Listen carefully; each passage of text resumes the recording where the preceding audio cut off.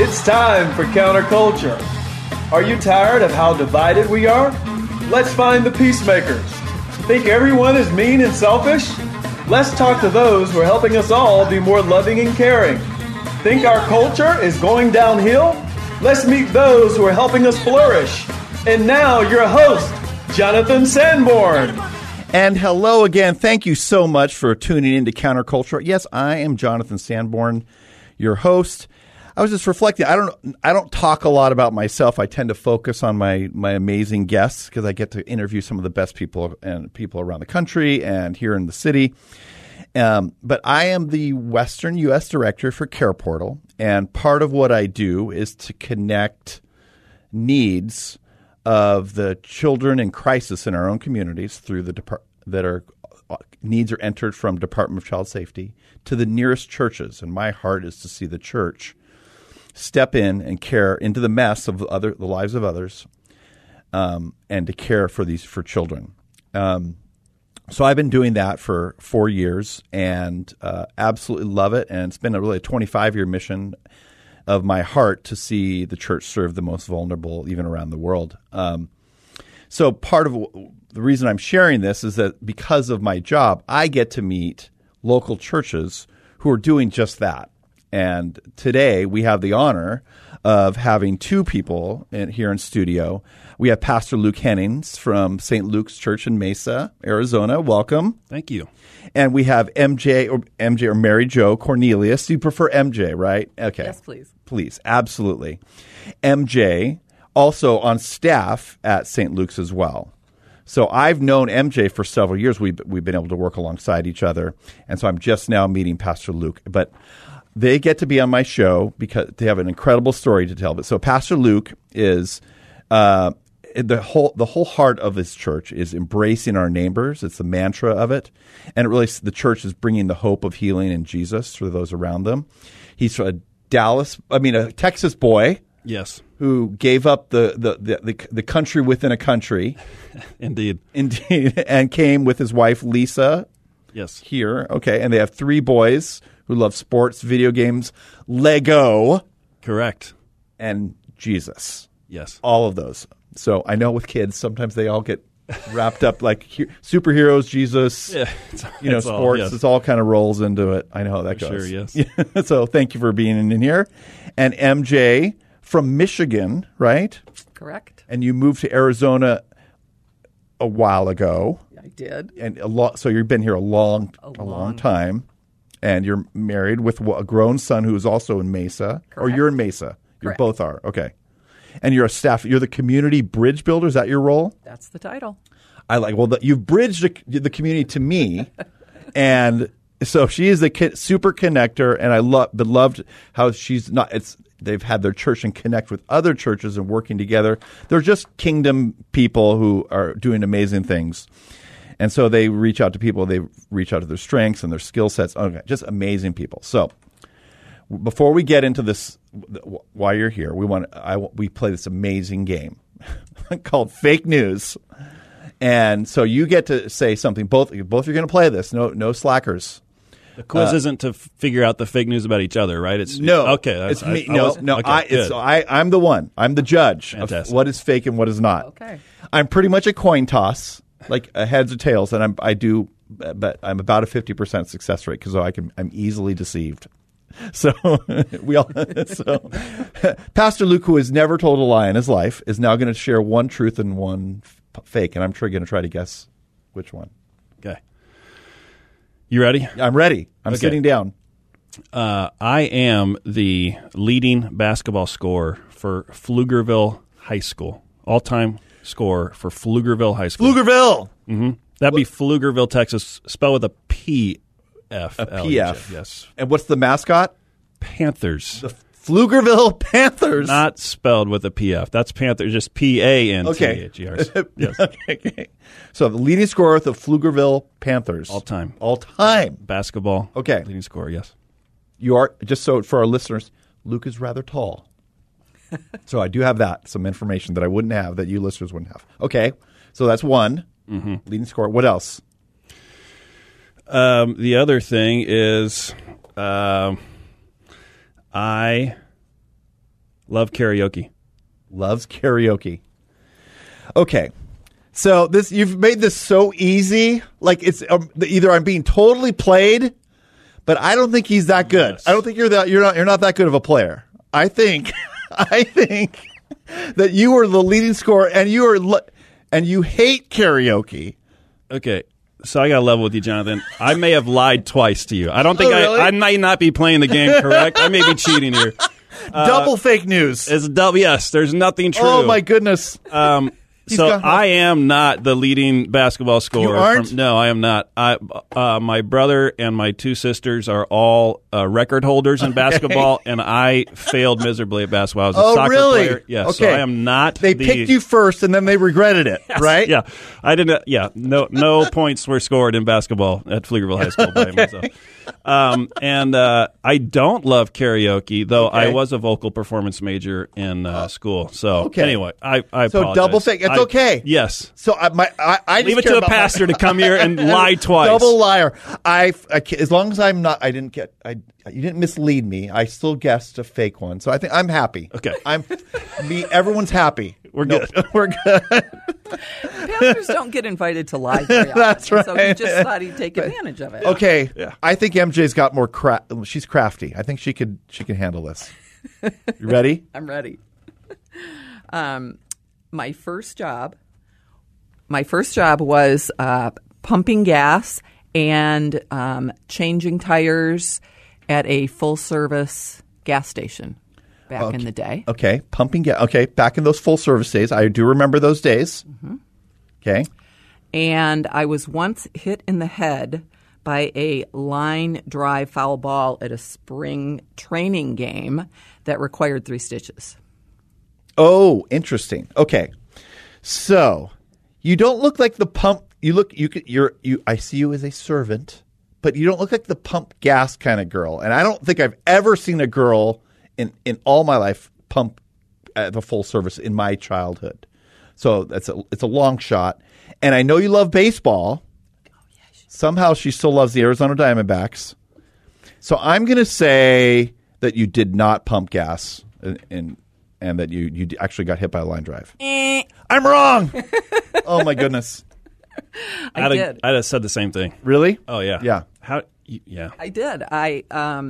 My father owned a mobile gas station back in Michigan. Wow. And I had the long-sleeved blue shirt with my name on it. Yep. And back in the day, when the gas tanks were behind the license plate. Yep. And yeah. Nice. Wow. So I've learned something about you, and you somehow dodged the foul ball. So well played. Good job. So now there's the story that I just think is so important that our listeners need to hear, and I've followed it it's been taking some time to unfold. Why don't we step back to you decided your church. First off, let's go to your church. The heart of why you would want to get involved in Care Portal. Start with from that. Yeah, absolutely. So I've been at St. Luke's for 10 years. About 6 years ago, we were in a period where we were kind of saying, God, what do you want from us as a congregation? Where are you leading us? We looked at a lot of opportunities and connections that we felt we had that were worthwhile, but really had congregational meetings, got input from everybody. Where do we feel God is leading us? And the number one focus for us was to be a blessing to our local community. We looked at the demographics around our location on Stapley and Mesa. Right. We said, this seems like maybe God has put us here for this reason. So we then developed the vision statement. So we want to embrace our neighbors with unexpected love. We want to bring Jesus and his hope and healing to everybody around us, and develop this position called a community bridge builder to take that on and to help us to develop those things. Right. Enter MJ, and so she comes into that, and we begin looking for partnerships where we can have a positive impact in the lives of families around us in Mesa. And we heard about Care Portal, and I think it was at a Love Our City or Love Your City Mesa meeting. Yes. heard about it, and we said, that sounds like exactly what we're trying to do. Here's local Right. families with a need, and a church next to them gets to show up at their door and provide what's needed. So that's, from our perspective, this was a partnership that we were very interested in, and MJ got us into that partnership and has helped us develop our volunteers and our systems for being a part of the Care Portal system. So 4 years. This was 4 or 5 years ago, right? Yes. Like, pretty close to when things started up here. You were one of the earliest churches. So now you start to get these needs coming to your church. What happens then? I'm considered the Care Portal point person at St. Luke, and so I get emails for any needs that come through Care Portal that are within a certain radius of our church. And the particular story that we're talking about was just a little over a year ago. It was in July of 2020 where we got a request with a young 29-year-old mom who had tragically killed herself in her apartment where her 2 young girls also were, as well as her sister. And it obviously... They're all in the apartment when this is happening. They were all in the apartment when this happened. We didn't, of course, on the initial request, we didn't have a lot of detail. What we knew that what they needed at that time was the apartment complex was charging them $2,800 for the hazmat cleanup after the tragedy.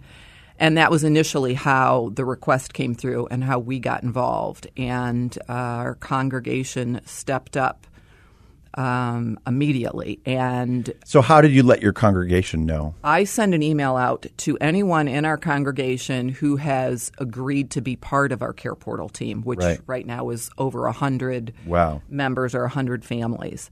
So I send an email out and ask them to respond to me whenever they would like to participate or can help with a need, whether it be this kind of a need or an item, or if they want to go to see the family and make the delivery.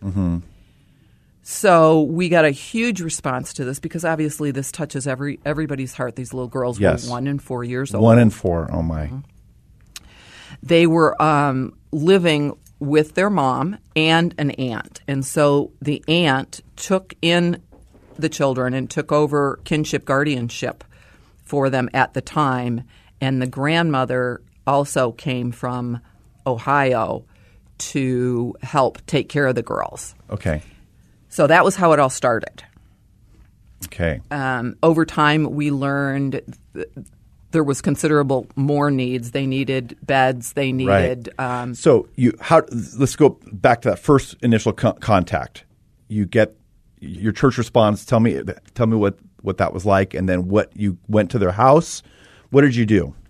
Yes, the church responded with a large amount of financial donations. So way more than the $2,800. Way more than the $2,800. So we delivered this $2,800 check to the apartment complex to make sure that was taken care of, and then visited with the aunt and the grandmother and got to know them and learned more about the situation, what their needs were going to be until they got set up through the state for kinship, financial assistance, etc. Yeah.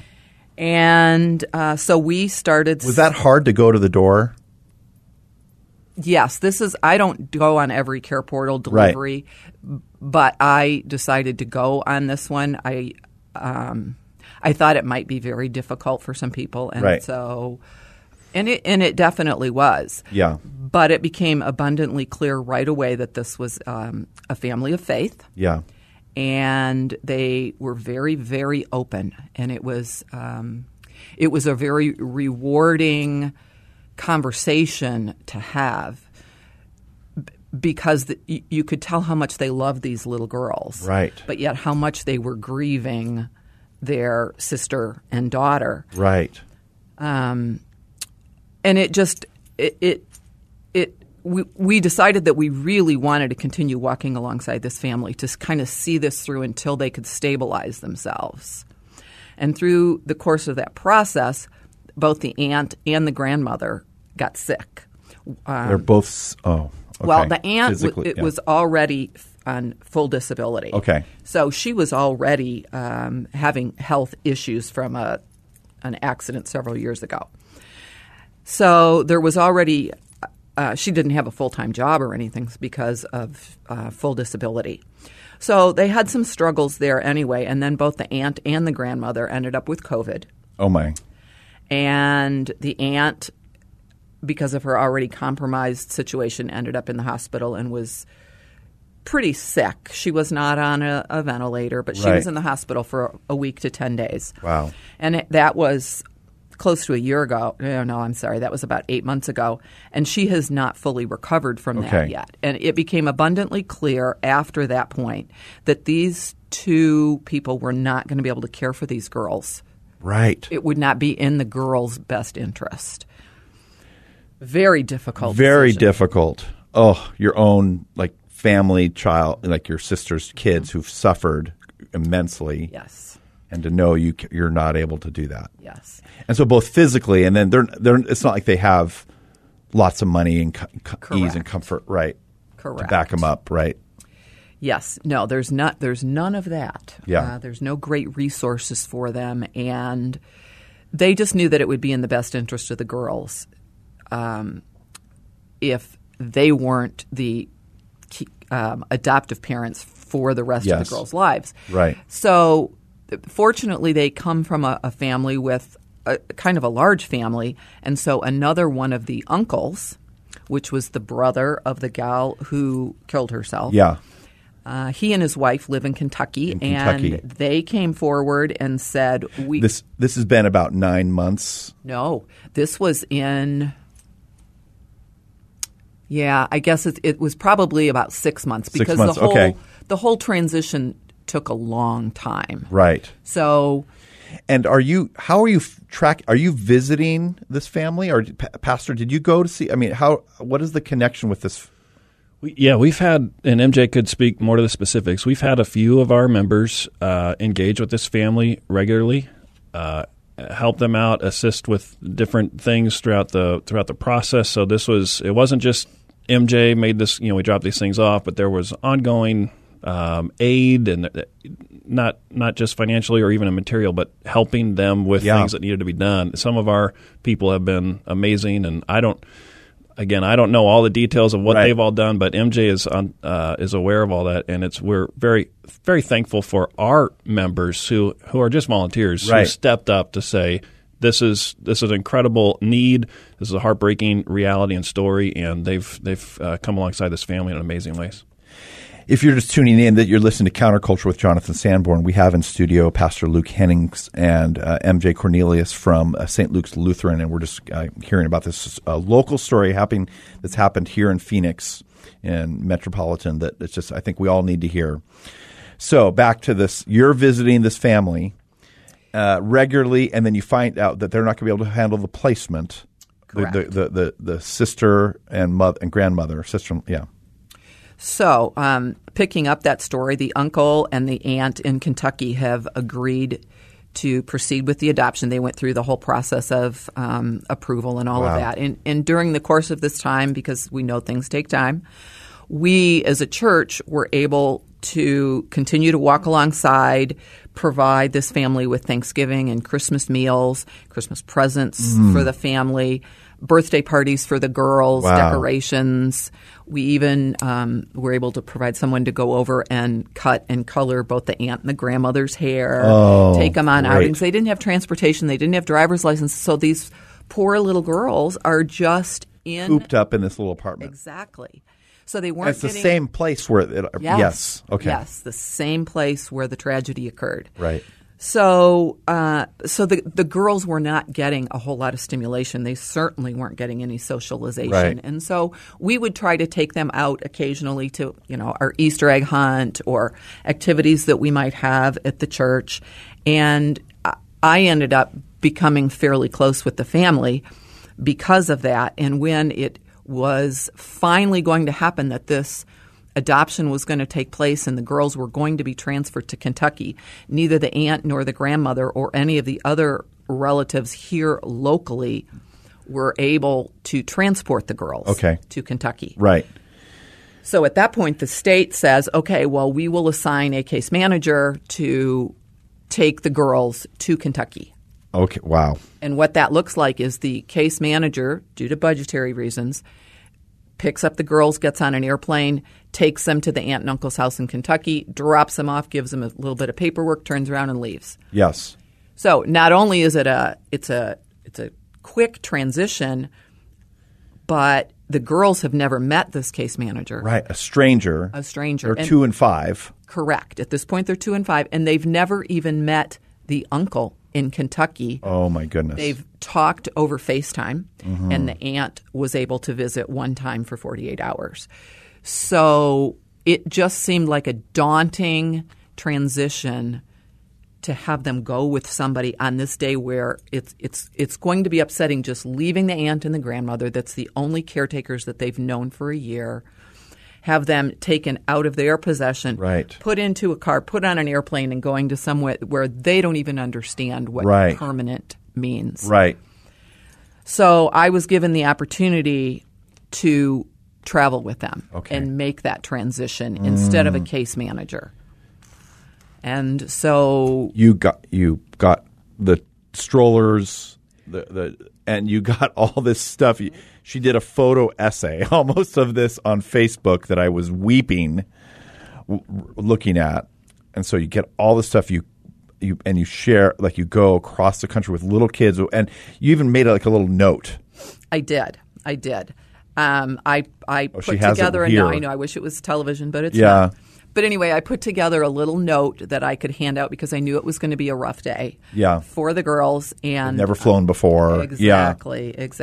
And so I put together a little note to hand out just in case I needed it. And I provided the note to the gate agents, the flight attendants, and anybody sitting around me that basically just told a quick version of their story of why these girls were on here, why they might be why they might not be in the greatest mood, and if they had a meltdown, I just asked for them to be patient, and if they were inclined to pray for them, and it worked. Yeah.